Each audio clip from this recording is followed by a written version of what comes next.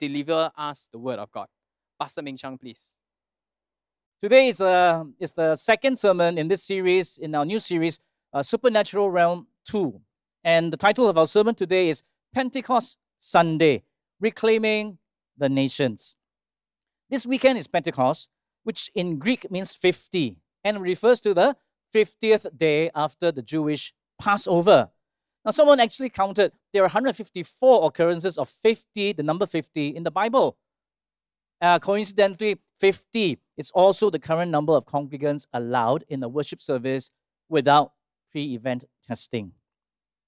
Well, the Hebrew equivalent of Pentecost is Shavuot, which is the feast of harvest or weeks, which is 7 times 7. You can see how that is close to 50. This feast signifies the end of the spring harvest and the beginning of the summer harvest. If you want to learn more about this, please tune in to Pastor Wilson's sermon on Pentecost Sunday, March the 31st last year, 2020. Now, this annual feast gathering with the bringing of the tithe of the first fruits is also the reason why in book of Acts chapter 2, we find thousands of Jews from the diaspora gathered in Jerusalem. Who were these Jews from the diaspora?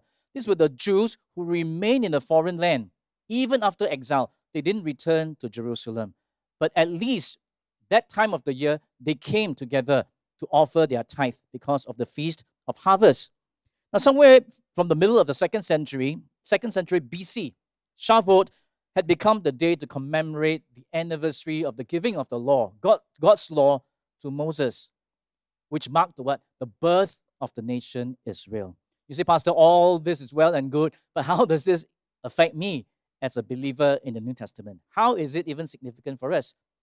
Well, in the same way, Pentecost marks the birth of the church as the new divine and human family of God, working now not in opposition to one another, but working together as God's images to fulfill God's Edenic vision. I shall unpack more of this later in the sermon as we go along. But think about it, where the disciples were at this time. Jesus had already ascended, but Jesus gave them a command to be his witnesses. How were they going to do it? Were they supposed to do it based on their own ability, strength, or were they left to their own devices? Thankfully, no, which leads us to the big idea of today's sermon. We are to continue Christ's mission to the nations with the empowerment of the Holy Spirit. And so the significance of Pentecost for us today is seen in 3 aspects. Babel is reversed, Eden project resumed, and power received. But first, let's look at the incident of Babel reversed. Now, Babel reversed is another way of saying Babel U-turn or Babel Ghostan. So something must have happened in Babel that you need to reverse. Let's look at Acts chapter 2, verse 1 and 8.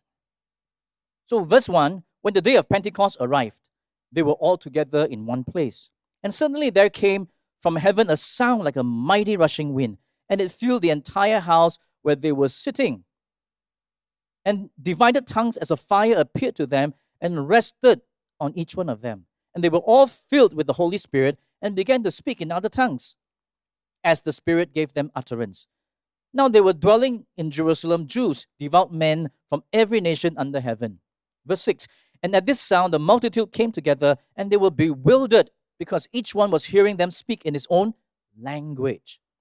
And they were amazed and astonished, saying, are not all these who are speaking Galileans? And how is it that we hear each of us in his own native language? Something spectacular happened on that first Pentecost after Jesus' resurrection and ascension. Something so dramatic and something so extraordinary that would have made the local news and documented for posterity. Luke, the writer of Acts, indeed records this event, but not just as history, but an event that has deep theological intent and connection to the Babel event, which is in Genesis 11. So what is so spectacular? First, we see the supernatural manifestation. The words, the phrases, like a mighty rushing wind, as of fire, are frequent Old Testament symbols of the visible manifestation of Yahweh's glory, and essence. This was a divine counter of the supernatural kind, similar to the appearances of God's presence and glory among his people in the Old Testament. Many times, this appearance, these supernatural appearances, would be there to vindicate, validate, authenticate the call and the ministry of the Old Testament prophets. But here in Acts, it is the commissioning of the disciples as those who would carry on and continue Christ's mission after his ascension. Second, we see something, the special place of tongues. So these were not literal tongues. Tongues is used here as the same as language, like how we use the mother tongue. Have you ever wondered why your native language or your native dialect is considered the mother tongue? Some people think it's because the father never gets in a word, or because the father is never there to speak enough to be a father tongue. But the place of tongues, or the issue of tongues, is both. It occurs both in Genesis 11 as well as in Acts 2, because the issue there is one of communication and how they were to understand the message communicated. To go back to Babel, let's look at Genesis 11, verse 1, 4, 6, and 7. Verse 1, now the whole earth had one language and the same words.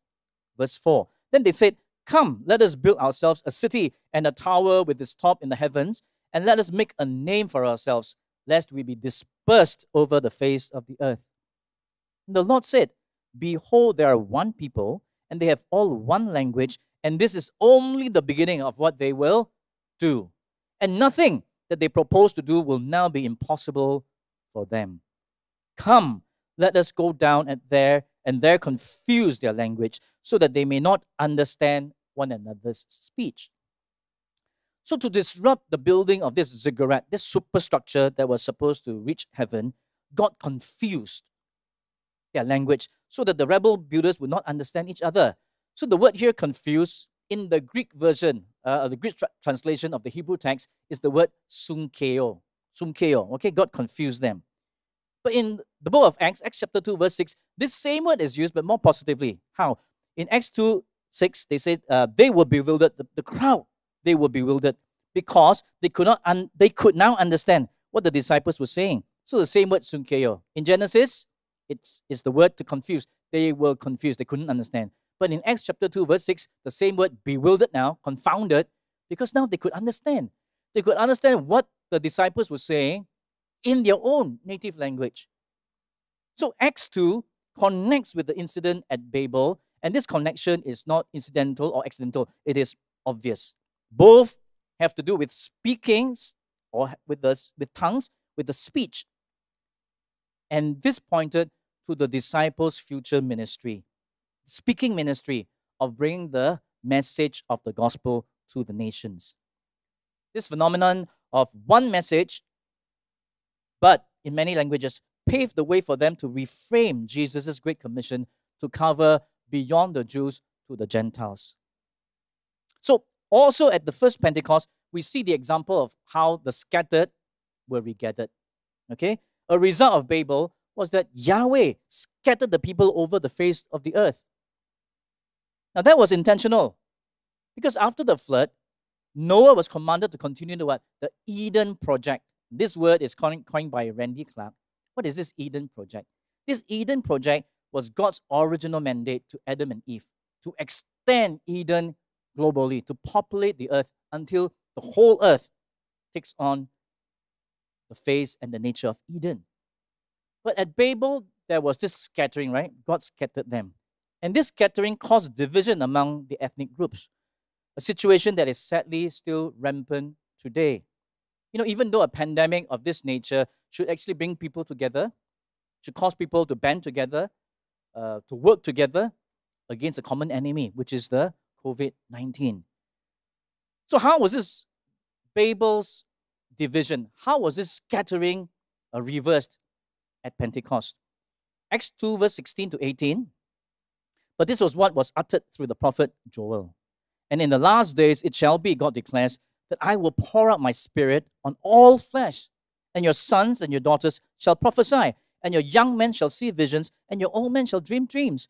even on the male servants and female servants in those days, I will pour out my spirit and they shall prophesy. And so from this prophecy of Joel, we see that the Holy Spirit was to be poured on all flesh. And that happened on the day of that first Pentecost after Jesus' resurrection. So type in the chat, all. What is all? All means all. Sons, daughters, young, old, those, the poor, the rich. It means the Holy Spirit is made available to all. No racial, no ethnic, no language, no cultural, no political discrimination. The giving of God's Spirit at Pentecost cancels out age, gender, and social biasness.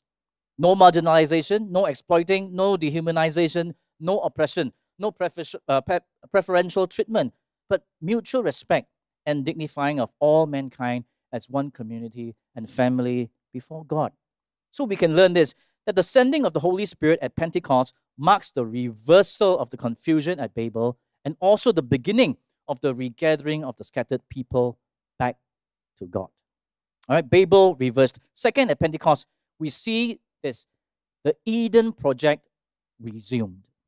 So after the Babel incident, right after Genesis 11, in Genesis 12, God chose one man from among them whom he would enter into a covenant with, by which a nation would emerge, showcasing the rulership of Yahweh. What is this covenant? This covenant is this relationship of agreement, in this case between two.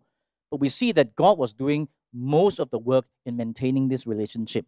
This man that God chose was the man Abram. And so Genesis 12:1-3. Let's read the calling of Abram.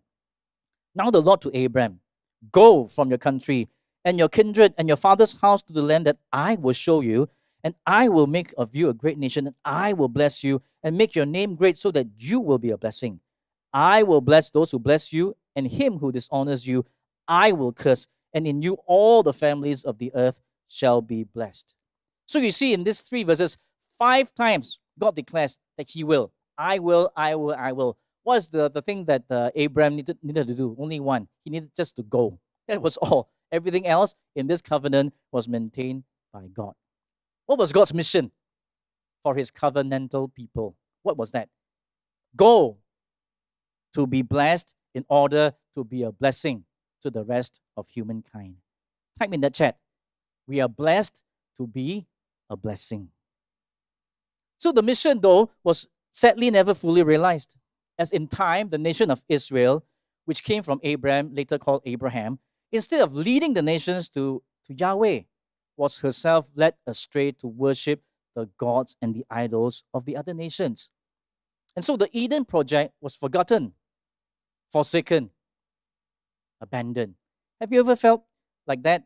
Have you ever had to abandon a project that you started and then you put all your heart, your hopes, your energy in, and for one reason or another, you had to drop that and start something else? How sad that might have been. But throughout the history of Israel, we catch glimpses of what God wanted to do. God still wanted this mandate, this mission to continue, this Eden project to continue. How do we know that? Because we see prophets like Isaiah confirms this. Right? Isaiah 66, verse 18-19, the last chapter of Isaiah actually.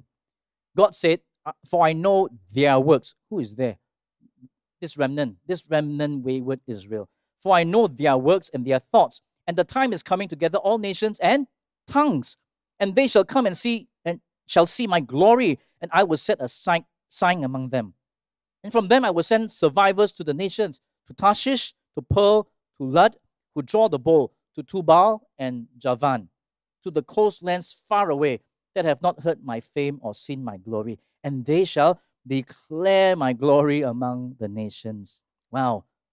See, no matter how badly Israel failed her mission to be a blessing to the nations, Yahweh would not relent in letting the nations see his glory. He himself would ensure that the nations will be gathered in his time. So Pentecost actually signified the resumption of this mission, this Eden project. All right, we also see the continuation of this mission at the first Pentecost. Acts 2, 5 and 11b. 5, verse 5. Now there were dwelling in Jerusalem Jews, devout men from every nation under heaven. And after it goes on to recount the list of nations according to the table of nations from Genesis 10. It continues, we hear them telling in our own tongues the mighty works of God. So the people who were gathered there from every surrounding nations who spoke different dialects suddenly heard them speak in Singlish. How did that happen? You see, if you were traveling overseas to a foreign land far, far away from here, and suddenly everybody is speaking Singlish, you want to stay around to find out what happened, right? Why? So they did. So intrigued by this phenomenon, this miraculous speaking, they stayed to hear the preaching of Peter. And about 3,000 of them responded to his call to repentance, and they were baptized. Now, these 3,000 diaspora Jews who had believed and were powerfully transformed would carry this message back to their own communities. This is akin to what we call today reverse missions or local missions, where we reach out to migrant workers or even our domestic helpers, reach out to them with the message of the gospel. And when they receive that gospel, when they go back to their home, they will be what? Witnesses of the same gospel. They will bring the gospel back to their homeland. So literally, this is missions at our doorstep. So Pentecost was a timely reminder that God had not forgotten his Edenic vision, which was what? To see the nations blessed through his people. And finally, Pentecost is significant to us because of the power received. Now, I'm talking about real power, not the power of the superheroes of the Marvel universe. This is real power. Let's read Acts chapter 1, verse 4 and 5. Verse 4, and while staying with them, he, meaning Jesus, ordered them not to depart from Jerusalem, but to wait for the promise of the Father, which he said, you heard from me, for John baptized with water, but you will be baptized with the Holy Spirit not many days from now. Now, seriously, who actually likes waiting? How many of you are waiting for the 23rd of May or 28th of May, where HBL will be finished and you enter into your holiday? Or how many of you are waiting for the 13th of June, where you think phase 2, heightened alert, will go into something else? You see, Jesus commanded his disciples to wait, something very difficult to do, but was very necessary, because for them to continue his mission after his ascension, they must receive something. They must receive power. They must receive the promise of the Father, which is the Holy Spirit's baptism. Why? Because the baptism in the Holy Spirit is mission critical. That means you cannot continue Christ's mission without this baptism. Like you cannot have HBL or work from home without Wi-Fi. You cannot have bubble tea without pearls. And you cannot be God's witnesses without this empowerment, without divine assistance. That's the first thing. The event at Pentecost connects the Old Testament with the New. Remember, in the Old Testament, it was to commemorate the giving of the law of God. But in the New, it was to mark the giving of God's Holy Spirit, whereby the church is birthed, and whereby humanity is empowered to obey the law. Because Paul says it this way. Paul says, the letter of the law kills, but the Spirit gives life. And we can see this evidence in how, in the before and after of the disciples. Before they were empowered with the Holy Spirit, they were fearful, they were huddled together. But after they were empowered with the Holy Spirit, they began to preach the gospel with boldness. And they went forth everywhere to fulfill that commission that Christ gave them. So to be witnesses for Christ, we also need something. We also need divine provision, which God has so amply provided. Acts chapter 2, verse 38, 39. And Peter said to them, repent and be baptized, every one of you, in the name of Jesus Christ, for the forgiveness of your sins, and you will receive the gift of the Holy Spirit. For the promise is for you and your children, and for all who are far off, everyone whom the Lord our God calls to himself. You see, the Spirit baptism, accompanied with the phenomenon of speaking in other tongues, was not a one-time occurrence. In fact, Luke records for us at least two other definite occasions. Acts chapter 10, the Holy Spirit came upon the Gentile Cornelius and his household, and they began to speak with other tongues. In Acts chapter 19, the disciples of John the Baptist at Ephesus, and one very likely occurrence in Acts chapter 8 among the new believers at Samaria. So Peter tells us that our reconciliation with God is not one, but twofold. Okay, our salvation in Christ is firstly a repentance, right? It's in repentance for the forgiveness of our sins. But secondly, it is also in the reception of the gift of the Holy Spirit made available to us and to all subsequent generations. So the question is forgiveness of sin still available today? If it is, so also is the gift of the Holy Spirit, because it's not just one, it's two, right? Receiving by repenting, and the other one by receiving the Holy Spirit. And finally, and really crucially, it is about divine empowerment. Acts chapter 1, verse 8. But you will receive power when the Holy Spirit has come upon you, and you will be my witnesses in Jerusalem, in all Judea and Samaria, and to the end of the earth. And so if you're still with us, type in the chat, power. Power. Without a proper supernatural realm kind of worldview, we might actually miss the significance of Acts 1 and 2. You see, Christ came to deal, yes, with our sin. He came to help us in our sin, to release us from that, our depravity and our death. But not only that, he came to also declare victory over Satan and the principalities, and thus setting free of those who were held captive by these same powers of darkness. As Pastor Wilson shared last week, you see, these powers will not give up their domain without a fight. Remember, these are spiritual powers. So it is important for us to note that the Great Commission to make disciples of every nation cannot be fulfilled if we only rely on what? The visible, the physical, and human means. That is not supposed to be. We're not contending with flesh and blood for the deliverance and salvation of the unsaved. And hence, our weapons must transcend flesh and blood. To successfully fulfill the mission of Christ to all the nations, to spread the gospel to all the nations, we need divine power and we need divine weapons. So the Eden Project can only be undertaken by those who have this supernatural divine empowerment of the Holy Spirit, because missions, evangelism, discipleship, first to last, require this empowerment of the Holy Spirit. The Holy Spirit's help and empowerment is fully necessary, not optional. That's why the baptism in the Holy Spirit is imperative and mission critical for the successful continuation of Christ's mission to gather the unsaved into his kingdom. So without a restored supernatural realm worldview, we may hold to a cessationist view, which means we believe that the gifts of the Holy Spirit has ceased, doing away with signs and wonders, including the speaking in other tongues, because we will consider them as non-essential in sharing the gospel. We are rather content with what is rational and what is reasonable. But this often leads us to an unexciting routine or a predictable rut as Christians. But we today, as the church, is the reconstituted divine and human family that is empowered to be God's restored images.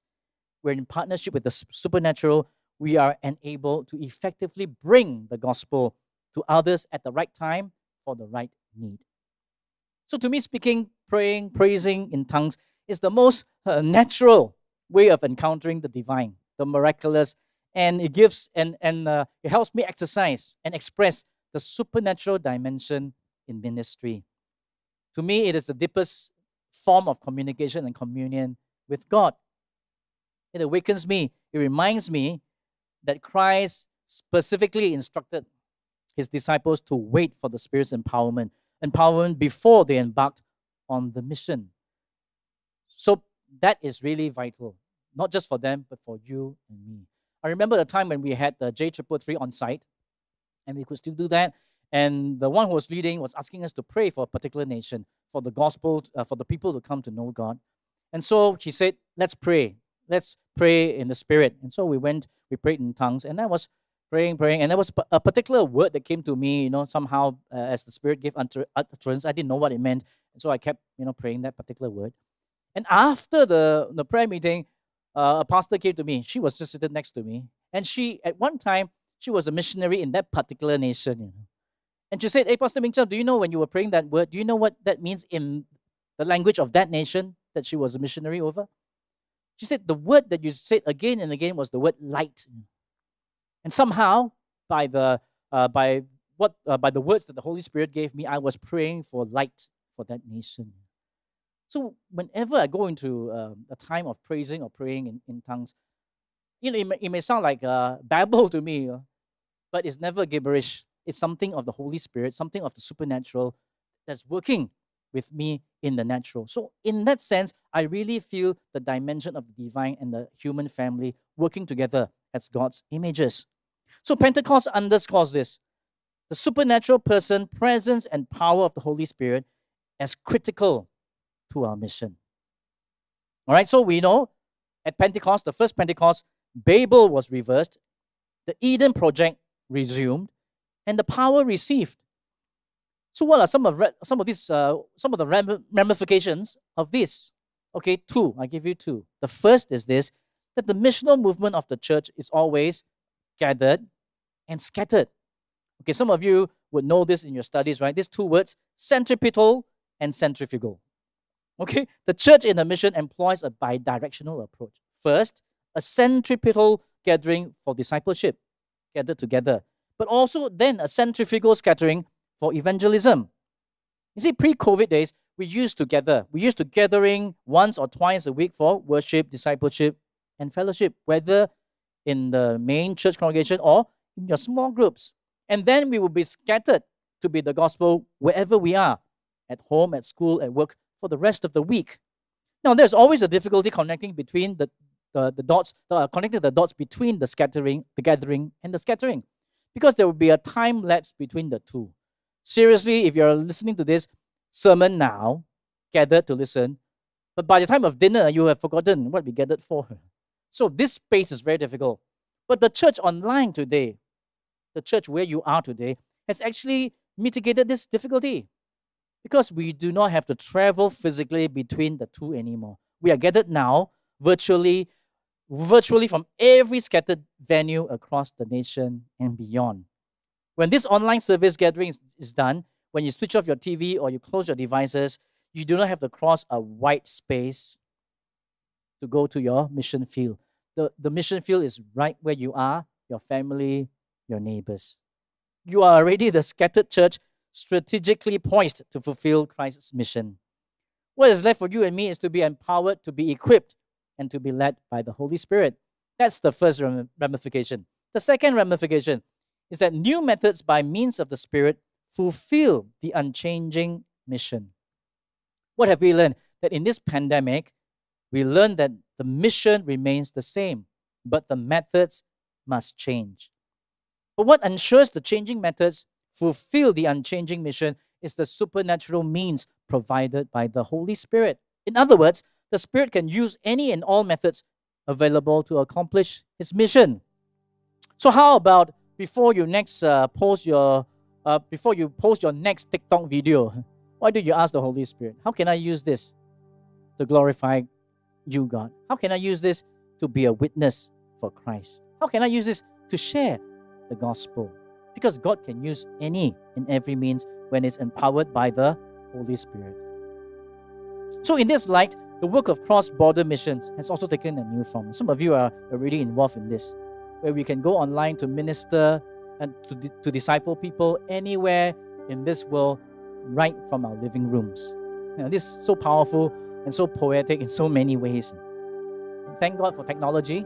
More of us can and more of us should be involved in this form of missions. New methods, but empowered by the same Holy Spirit to fulfill the same mission. We don't have to wait for phase 2 heightened alert to end before we can effectively continue Christ's mission.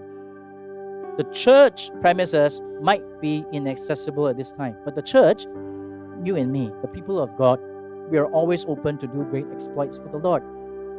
But like the church in the book of Acts, may the Holy Spirit propel us and send us forth in His power to be Christ's witnesses from our Jerusalem, Judea, Samaria, and to the end of the earth. Amen. What's our big idea today? We are to continue Christ's mission to the nations with the empowerment of the Holy Spirit. But before we pray, I want us all just to open our hearts before the Lord. Perhaps as you were hearing this message, your heart was stirred. You say, God, I find myself powerless to live this Christian life. And I don't find myself effective as a witness for Christ to those who are around me. But don't despair, as we have heard today. God can fill you and refill you with the Holy Spirit. Because we're not supposed to do the ministry, not the mission, to fulfill the mission of God on our own abilities. We have the empowerment of the Holy Spirit. He is the gift from God, sent not just by the Father, but sent by the Father and the Son. And is promised to all who will call upon the Lord. Or perhaps you have not received a baptism in the Holy Spirit with the evidence of speaking in other tongues. You know, as Joel leads us in song, I want you to just look to God in worship and just to tell God, I desire, Lord, for the empowerment of the Holy Spirit. I desire for this infilling that you have promised to all who call upon you. And so, Father, listen to the cry of everyone as we come before you, as we open our hearts before you, as we bear our thoughts before you. Holy Spirit, come, minister to us. Come, Holy Spirit, fall on me now. I need your anointing, come in your power. I love you, Holy Spirit, you're captivating my soul. And every day I grow to love you more. I'm reaching for your heart. You hold my life in your hands, drawing me closer to you. I feel your power in you. Nothing compares to this place where I can see you face to face. I worship you in spirit and in truth. We worship you. Come, Holy Spirit. Let's sing that again. Come, Holy Spirit, fall on me now. I need your anointing, come in your power. I love you, Holy Spirit, you're captivating my soul. And every day I grow to love you more. I'm reaching for your heart. You hold my life in your hands, drawing me closer to you. I feel your power in you. Nothing compares to this place where I can see you face to face. I worship you in spirit and in truth. I'm reaching for your heart. You hold my life in your hands, drawing me closer to you. I feel your power in you. Nothing compares to this place where I can see you face to face. I worship you in spirit and in truth. Next Gen, wherever you are, if you're able to, may I request you just to stand, if you can, and lift your hands to the Lord. Hallelujah. God, we need the empowerment of the Holy Spirit. We need the baptism in the Holy Spirit. So wherever we are listening from, watching from, Father, we first of all want to thank you for the provision of your Holy Spirit. This Pentecost weekend, we are reminded that not only is Babel reversed, Eden Project resumed, but so important that the empowerment of the Holy Spirit is mission critical, not optional at all, if we were to fulfill our roles as witnesses for Jesus Christ. And it is through the baptism in the Holy Spirit, with the accompanying gifts, signs, and wonders. That the supernatural nature of the divine and human family as your images can be purely and truly made manifest. Father, today as we come before you, Lord, we confess that we are inadequate. That God, we cannot fulfill the mission, your mandate to bring the gospel to the nations without the empowerment of the Holy Spirit. God, we pray that we will work with the Holy Spirit and that you, oh God, will allow us to be instruments, God, of the Holy Spirit. And so today, Lord, we declare we need the power, the person, and the presence of the Holy Spirit more than ever before. Come, Lord, fill us, refresh us, anoint us for this mission. For we pray this in Jesus' name. And everyone said, Amen.